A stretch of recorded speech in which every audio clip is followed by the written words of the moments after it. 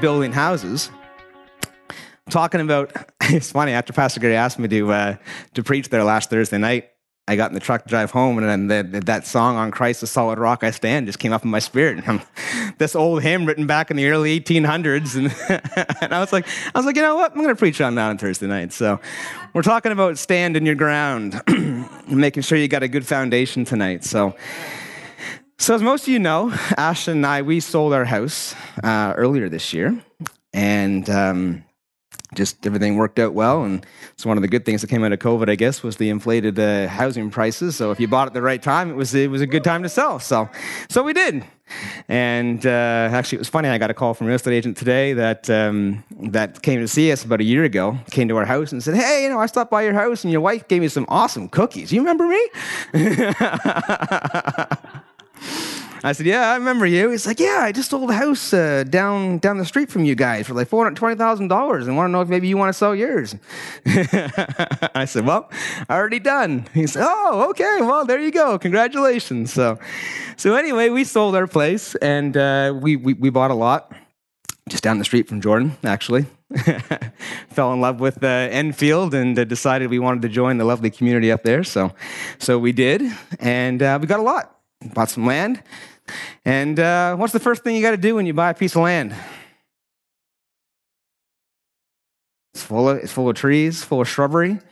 So, like any good man does, you go to the store and you buy a chainsaw. So that's what I did. I finally became a man this year and bought a chainsaw. And you know what? There's a lot of similarities to building and developing in Christian life as well. And if you're not saved and you come to Christ, you're a brand new Christian. What's the first thing you got to do? What's the first thing God's got to do with you? He's got to clear your lot. You got a lot of garbage in there, right? So just because you gave you gave your heart to the Lord doesn't mean you're, perfect just like that. There's a change. You feel like a different person, but you still got stuff you got to clear out. So he breaks every chain. Hopefully not while you're at full RPM, because that could be bad. But no, you got to clear the old garbage out. So you go in and you either do the sweat and labor like Jordan did and clear it yourself, or you call a guy with an excavator and you get it done in 2 days. So I bought the chainsaw, I used it for a day or two, and then I called somebody else. I got to thinking, So anyway, we got it all cleared out. And after you get it all cleared out, you got to find out, well, I'm going to put a house here somewhere, so you got to find out where you're going to set it. So the next thing you got to do, after it's all mulched up and cleared out, you got to get rid of all the topsoil. All that stuff's got to go. All that loose, shifting soil has got to go. You got to dig down until you get something undisturbed. So where we're at, we got clay. So clay is awesome to build on. It's super strong. Doesn't settle at all. And once you just scratch off the surface, get down to the clay, you can put your footing right on that, and away you go. But any good engineer knows that once you scratch down, well, you have to know how to build up from there. So you need to know, what are you going to do for a footing? How big does it have to be? What kind of loads is it going to support? Some people's lives might have to support more loads than others. They might need a different foundation than somebody else. Somebody may have a 2-story life. Someone else might have a 10-story life. You don't know, right? So God's got to start at different places. It's not one shoe fits all here. We got different sizes going on. So, as a new Christian, God's going to handle every single person differently. We're all individuals. Every single person's walking in a different place. They receive things differently. They understand things differently. They need different things in their life based on their experiences and their upbringing. And so that's why it's so important to just to flow with them and just let God do, especially as a new Christian, what he needs to do in your life. Because he knows what you need, even when you don't know what you need.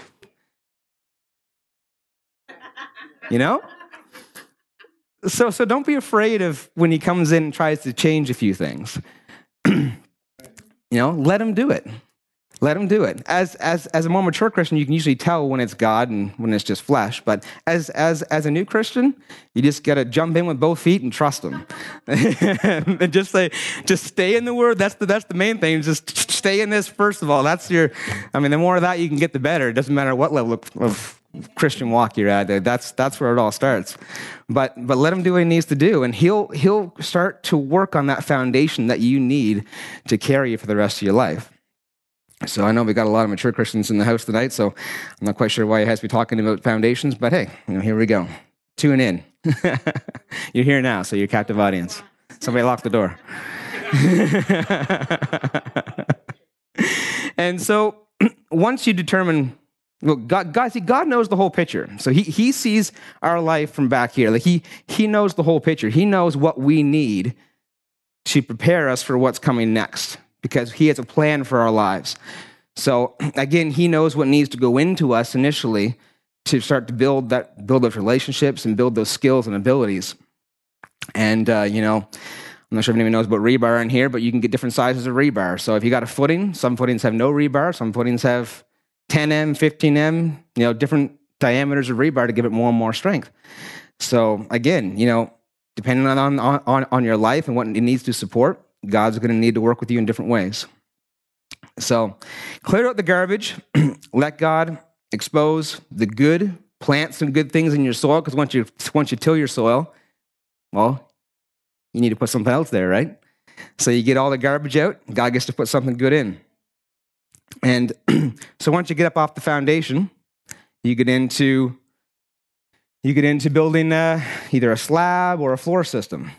And then you go up from there. So God just continues to build you as you need to be built. So I want to talk about building on the solid rock, and that for us is Christ. So Christ is our solid rock that we stand on. He's our go-to. He's our adversary. He's our advocate was the word I was looking for there. You better hope he's not your adversary. I guess if you do some wrong things, he might turn into one. But if you're prideful, he can be. But anyway, we won't go there right now. But so God has sent us. Once you give your life to Christ, you become an ambassador for Him. Okay, so you've changed places. You're no longer of this world. You've got a new citizenship now. So when you take on a new citizenship, you get a bunch of new benefits to go along with it, right? And so He's backing you up now. So He's got you. If you stay with Him, you're not going to fail. He's the foundation. Stay with Him, you're not going to fail. Doesn't matter what's going on around you. Like the song says, even though all around is sinking sand, on Christ, the solid rock I stand. And that's pretty much life. Life is you trying to balance on a rock while there's sinking sand everywhere around you.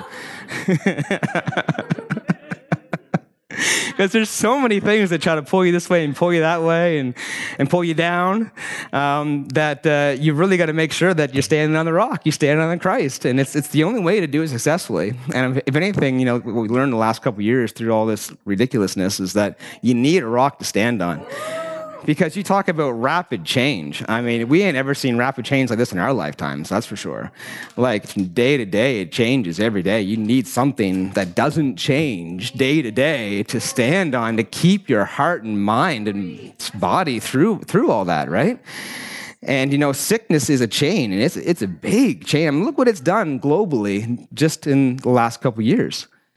And, God's there to break those chains. He's going to break those chains. But, we need that rock to stand on. When all these sands are shifting, we need something solid to stand on. So make sure you stand on that rock and don't go off of it. It's not even tempting. Once you see what's around you and you see what's out there, you cling to this, really. Because it's not even tempting to try to step off of it because, you're going to sink, right? Anyway. And when He sends you out, He's interceding for us all the time. So He's like, you know what? Welcome to the family. Here's your foundation. Here's what we're going to work on. Here's your mission. Here's your backing. Go do it. And then He ever lives to make intercession for us the whole time we're out doing it. So all the obstacles that come, guess what? You got the ultimate prayer warrior backing you up.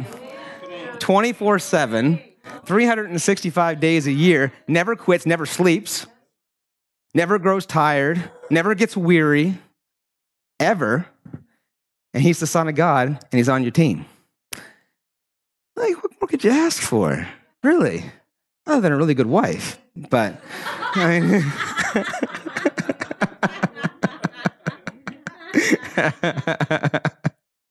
Love you, dear. And maybe a couple good kids too, you know. So anyway, in order to stay on that rock, there's a couple things you got to do, or you're going to get knocked off. And one of those things is Galatians 2:20. We all know what it is. And every morning when you get up, you have a choice, don't you? Every morning, you got a choice. You can die to your flesh. You can put your flesh under, or you can yield to it. And so we all know what the right answer is, but why don't we just turn there right quick and get our eyes on Galatians 2:20. So I want to look at 2:21 too. Opening scripture for the night. Ladies and gentlemen, please turn to Galatians 2:20, verses 20 to 21. I haven't thought that was funny. It says, I am crucified with Christ. It sounds like a bad statement initially, especially if you don't know what they're talking about here, doesn't it? Crucified? I don't want to be crucified. Geez, that sounds like a pretty rotten deal there. But for those of you who don't know, which is, I don't think anybody in the room, but, you know, that's your flesh. Every single day, your flesh needs to be crucified. Put her on the cross, leave her there. Nevertheless, I live, yet not I, so not your desires, not your will, but Christ lives in me. And the life which I now live in the flesh, I live by faith. The only way to do it. There's no other way to live it. Not well, anyway. You got to do it by faith. And the Son of God who loved me and gave himself for me.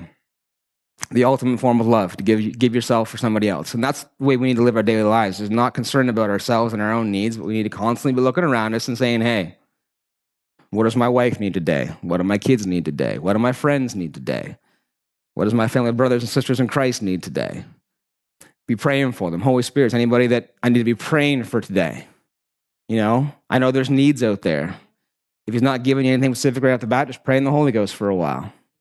You know, when you're praying in the Holy Spirit, you could be praying for somebody in the other side of the world and not even know it and have a miracle happen in their life, and they may never know it, and you may never know it until you get to heaven. But when you get to heaven, you're going to know it.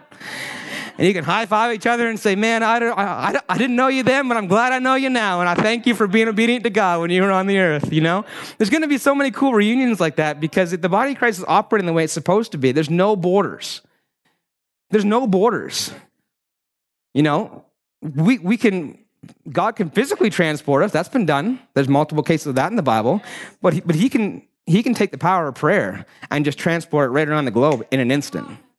In an absolute instant. You could be saving somebody's life and not even know it. You could be saving somebody's daughter and not even know it. You know, you just don't know, but you need to take the time in the morning or whenever it is in the day that you set aside for Christ and just pray. And just turn everything else off and just say, you know what, Lord, I'm here for one purpose and for one purpose only, and that is to serve you and to serve the body right here and right now. And man, if we all did that more often, I think you'd see some pretty amazing things happening. Can you imagine if we just stopped thinking about ourselves as much as we do? And we're all guilty of it. I know I am too. You know, we've all been there. You know, me and I take center stage more than they should, and it's a constant daily thing. Galatians 2:20 to put that to death, to put yourself to death, and to put others first. And so I encourage you today to make a diligent effort to increase the amount of time that you spend in that mindset and doing that. And so Galatians 2:21 it says, "Do not frustrate the grace of God. For if righteousness came by the law, then Christ died in vain." You can't do it on your own. It's just saying, your works are filthy rags. Don't stand on them. It has a lot to do with humility. You know what? Doesn't matter how good I am or what I can do. I don't care. It's not about me. It's about what Christ did for me. It's about how he lived his life and how he died on the cross. and shed his blood for me, and just receiving that gift by faith, by faith, I mean, like, just free. Like, he gave his life, washed all of our sins away so that we could live condemnation-free. We could spend eternity with him, and we mess up. We don't have to beat ourselves up. We just have to repent and turn.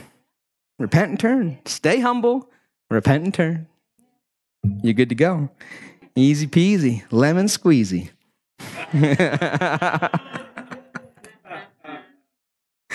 We're going to flip over to Luke 17. Skip on down to 3. It says, take heed to yourselves. If your brother trespasses against you, rebuke him. And if he repents, forgive him. So if somebody does you wrong, rebuke him. On the spot. No.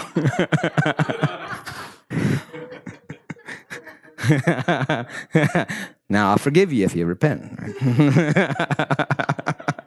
That's what it says.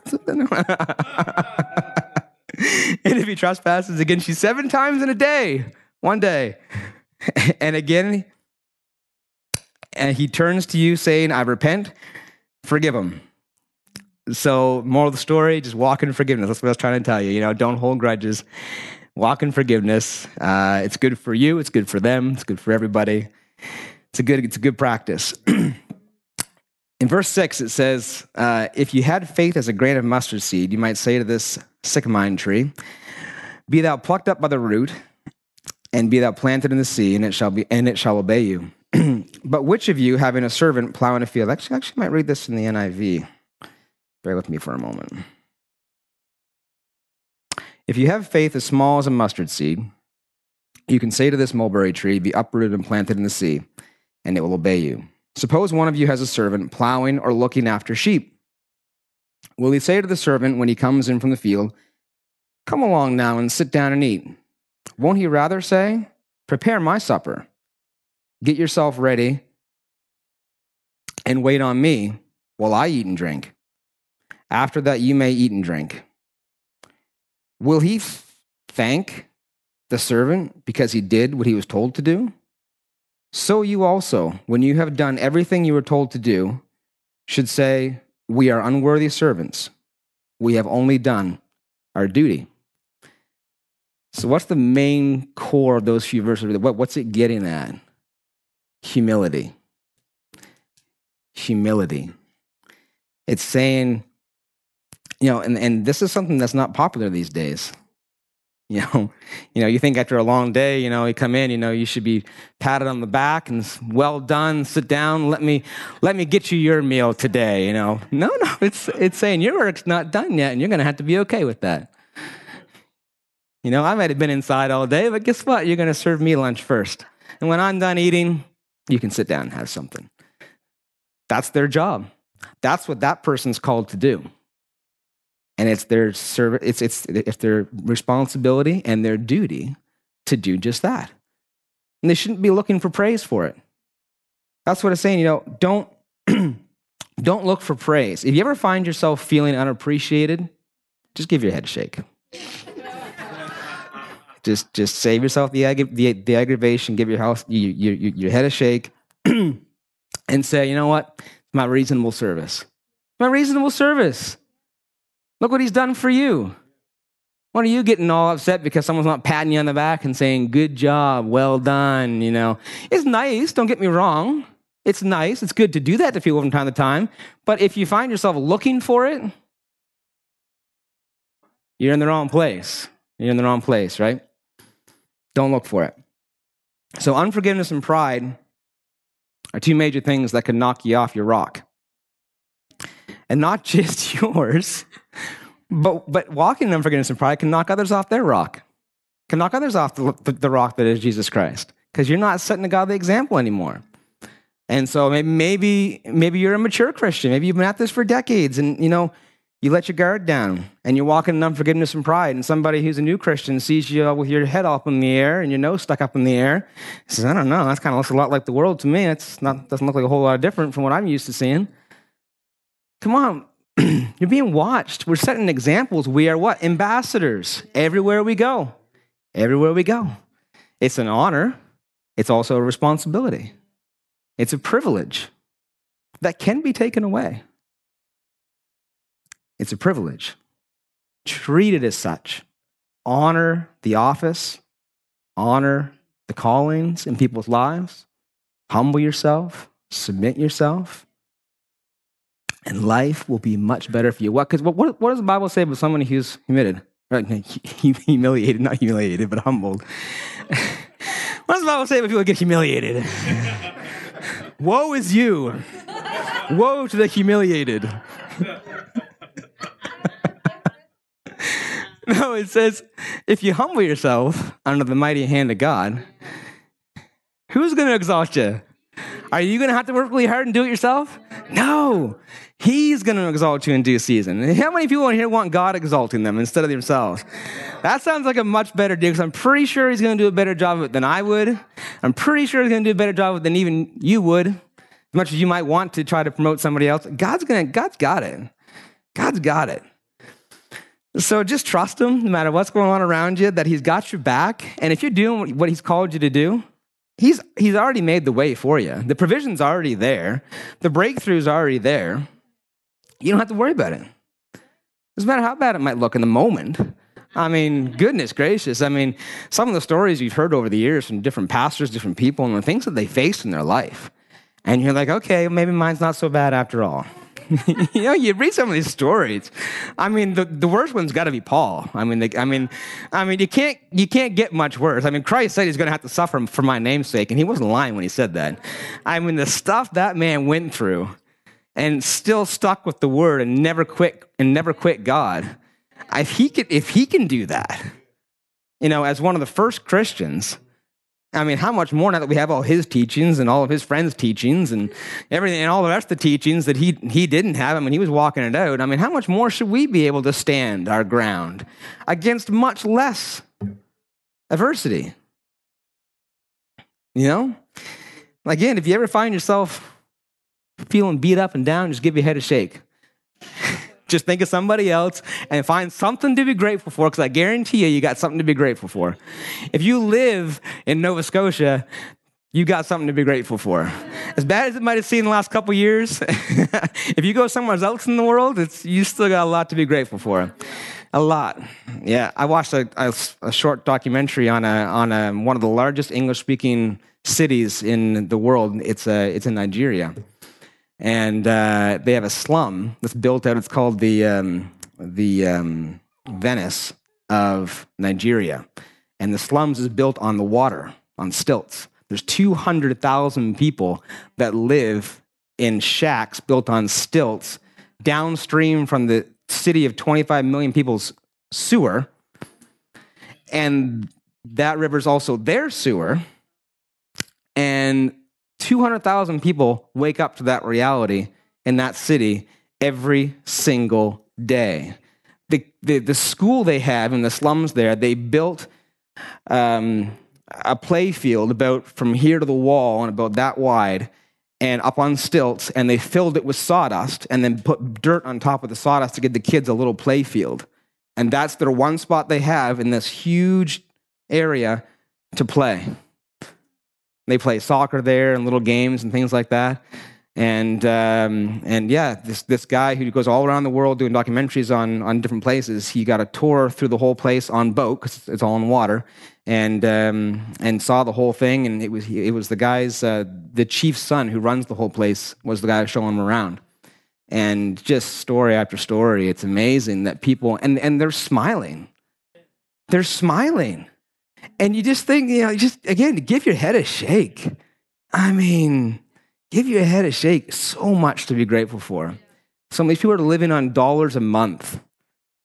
And, yeah, so grateful. We have so much to be thankful for. I mean, if you think of the money that was spent in the last couple of years on this pandemic and what that money could have done if it was put to use somewhere else. I mean, I pretty much guarantee this has been the most expensive thing the world's ever seen.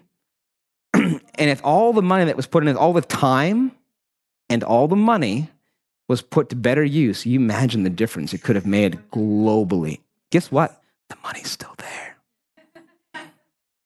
It's still there. We still get our turn. Glory to God. Glory to God, eh? Amen. Amen.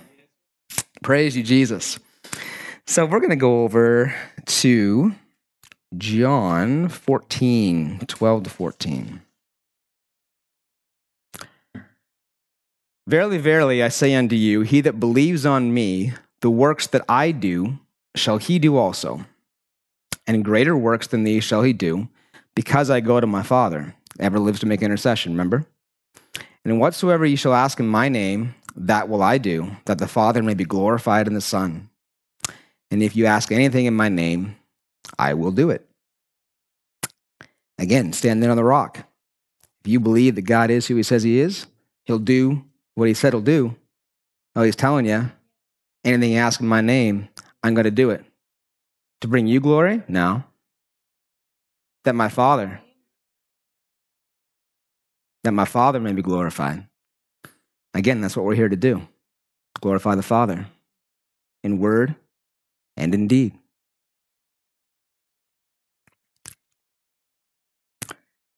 Luke 22:44. Luke 22:42, not 44. So this is Jesus in the Garden of Gethsemane. And he's being faced with the ultimate calling that God's put in his life. Everything from his birth till now is coming to a head. This is it. This is the pinnacle of his ministry. The end of his earthly ministry. The start of the church. Soon to be the start of the church. And this is Jesus speaking. He says, Father, if you're willing, remove this cup from me. So this is Jesus saying, Father, if you're willing to not have me die in this way, then let's just scratch this plan. Let's do something different here. Thankfully, the Father was not willing. And thankfully, Jesus was.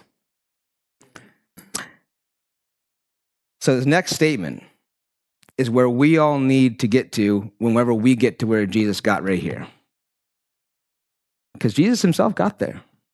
And I think we've all probably been there at least once in our lives, where you feel like you just can't take another step. And when you get to that point, I want you to remember Luke 22:42. And I want you to go to Luke 22:42, and I want you to read it. And then I want you to do what Jesus did. Nevertheless, not my will, but yours. Total humility, total selflessness, even to the death of the cross. You couldn't ask more of anybody. He knew the humiliation he was going to face. He knew all of it. He knew it was coming. That's why he sweat blood. That's how intense it was. But he said, you know what? I'm not getting off my rock. I'm not getting off my rock. I'm standing on my rock. And that was the Father.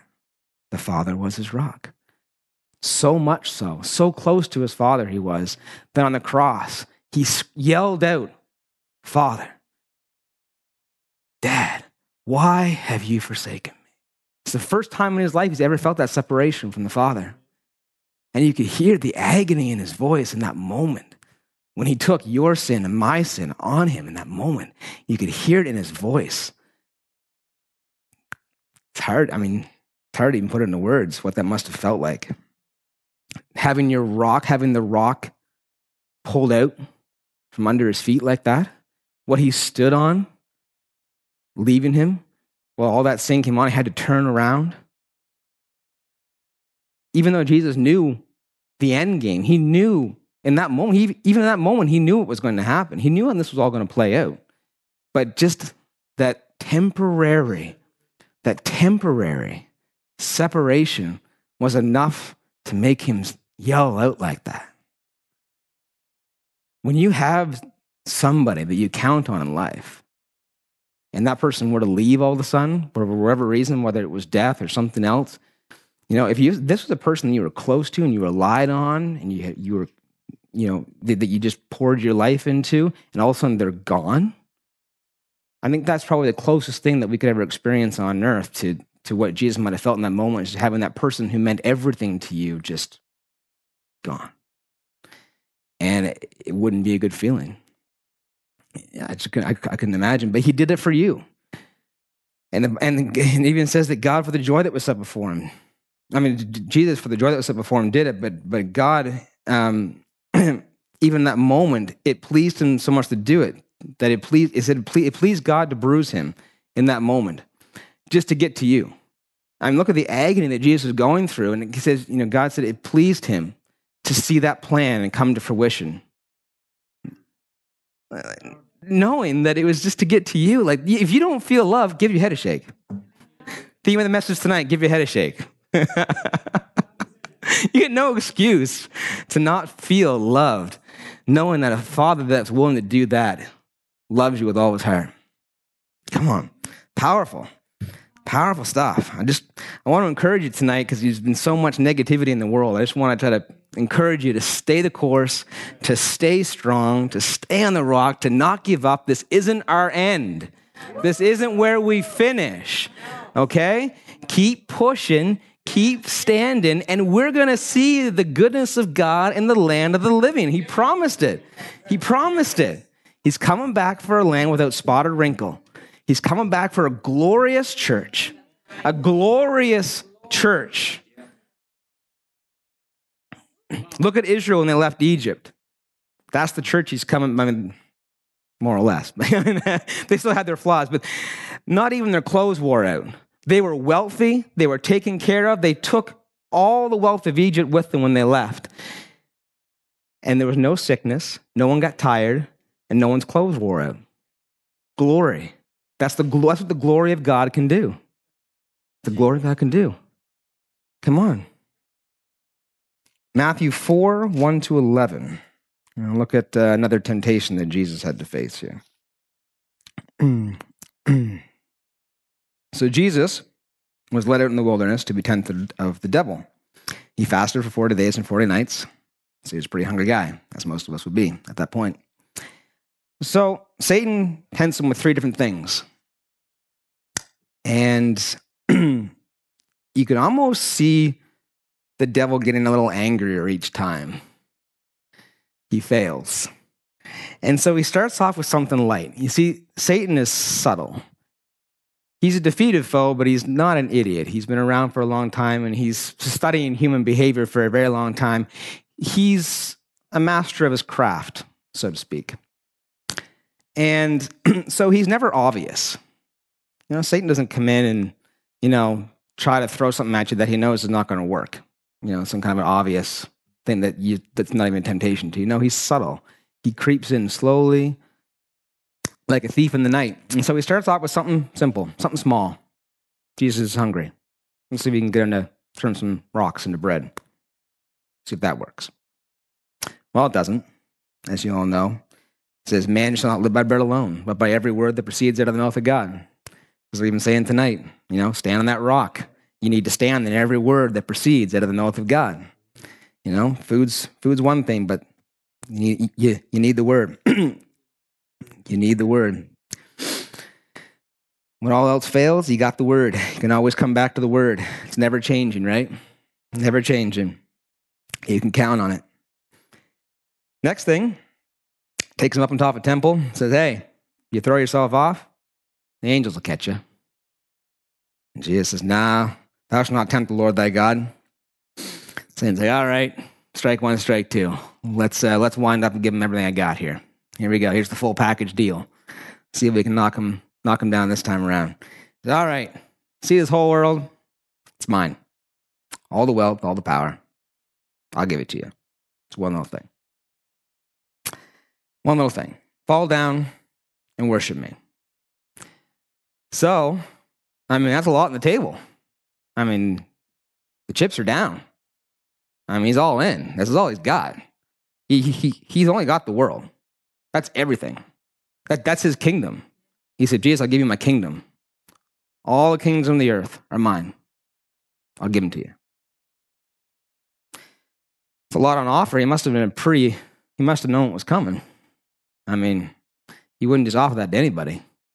He must have been, Jesus had his goat at this point in his life. He's like, all right, I'm going to take care of this guy. I know what gets men. Money and power. Money and power. Come on, guys. Come on. You all know you like it. Well, Jesus must have liked it a little bit because, it wouldn't have been temptation if he didn't. It wouldn't have been a temptation. Money and power. But no, he said, get behind me, Satan. For it is written, you shall worship the Lord thy God, and him only shall you serve. Again, Jesus knew the end game. You can't knock somebody down who knows his purpose, who knows what he's called to do. You can't knock them down. You can't distract them. They're focused. And, again, like little things come in your life to try to distract you because you can't make more time. Once you spend it, you can't get it back. And so it's a pretty valuable resource, right? So that's one of the main things that Satan will try to come at you with is little time stealers here and there, little things that'll try to distract you from your calling and pull you here a little bit, pull you there a little bit, because he knows, once those hours are gone, those opportunities are gone. Sometimes you can't get those opportunities 2 times in a row. Sometimes with the grace of God, you can bring them around again. But sometimes, opportunities that are missed are missed. Sorry, you got to lick your wounds and pick yourself back up again and carry on with life. So let's do one more. Let's go to Acts 27. I'm going to pick it up in verse 20. So Paul's in the storm after warning them not to leave. They loosed from Crete against his instruction. And so here they are. They're in the middle of the ocean, Mediterranean. Big storm kicks up. And anyway, after several days of it not relenting, the crew had given up hope. So everyone on the ship was hopeless. They've all committed their life to the sea. They figured this is it. We're done for. It says, verse 20, and when neither the sun nor stars shone in many days appeared, no small tempest lay upon us. All hope that we should be saved was taken away. So, a hopeless people. I think we can attest to that, especially in the last couple of years. There's been some hopeless people. There's been some hopeless situations, and a lot of people have lost their hope. And so Paul finds himself, or we find ourselves today as a body around a lot of sometimes hopeless people. And it says, but after a long absence,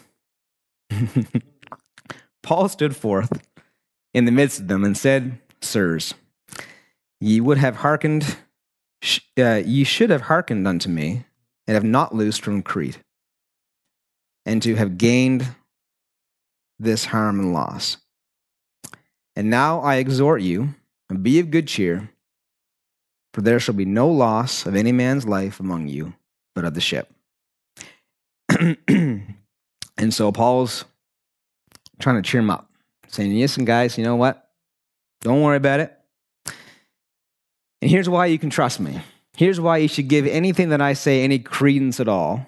Because,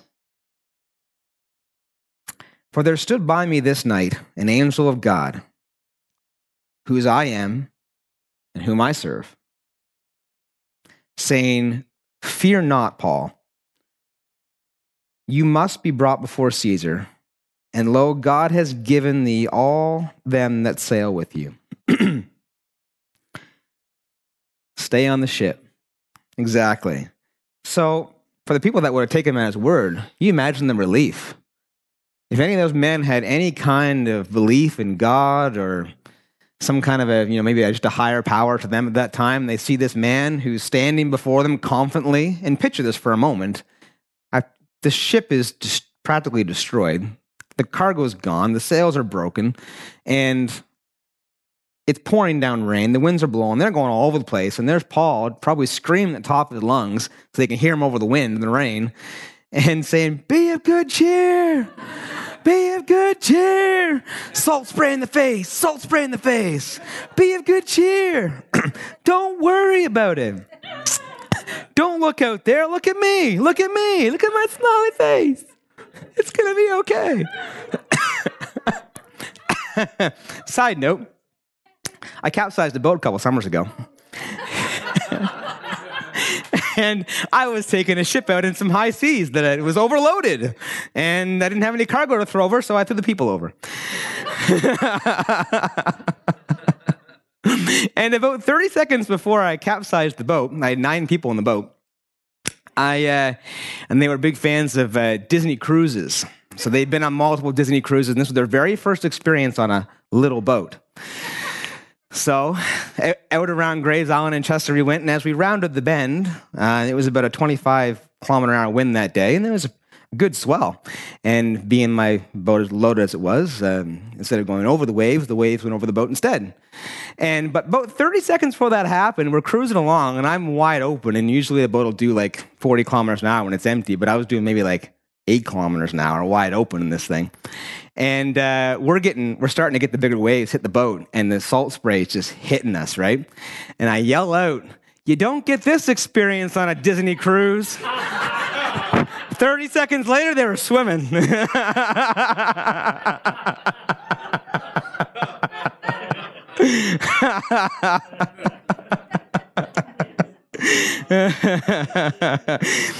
He was an RCP officer too, but fortunately he didn't try to come after me after that. This is all good. And his wife was like 2 months pregnant at the time. So fun times, right? So anyway, you can picture these people in their storm after many days of this, and this guy standing up and saying, "You don't get this experience," and it doesn't. No.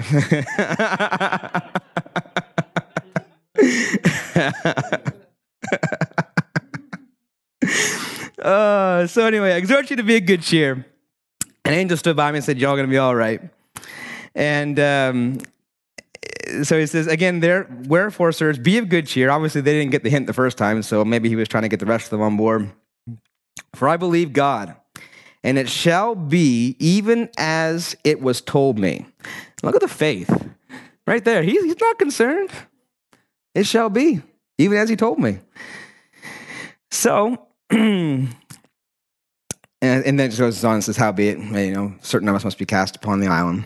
And anyway, that's a whole other story. That's an awesome story. What happened when they landed on the island? God took a disastrous situation and a little bit of a side route for Paul there. But hey, how many people, even alive today, have been a result of the revival that happened on that island way back when? How many great-great-great-great-great-great-grandkids are serving the Lord today because Paul crashed into an island with a bunch of sailors and he shook a snake off in a fire and they all went, oh, this guy must be God. And he went and healed a bunch of them and, the whole island got saved that day, right? And God can do that in your life, Even temporary diversions like that, when people don't listen to you, and you're along for the ride like he was in this case, and you end up crashed up somewhere you don't want to be, you can still take that situation and glorify God with it.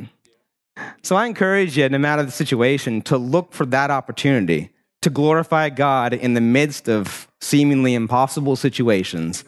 Even when a snake's bit you after you've been shipwrecked on an island and suffered salt spray for 3 days or 4 days or whatever it was, or weeks, I guess it said actually. And Paul wasn't concerned in the least. He's like, all right, God, what am I going to do here? I'm going to shake this party up a little bit, eh? Saves the whole island, right? Saves the whole island. So that's it for me tonight. Love you guys. Encourage you. Go home and shake your island.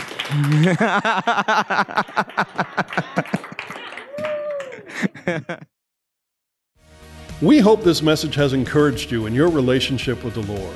For more information and ministry resources, we invite you to visit our website at www.newcovenantchurch.ca. We look forward to you joining us next time as we continue to live victoriously.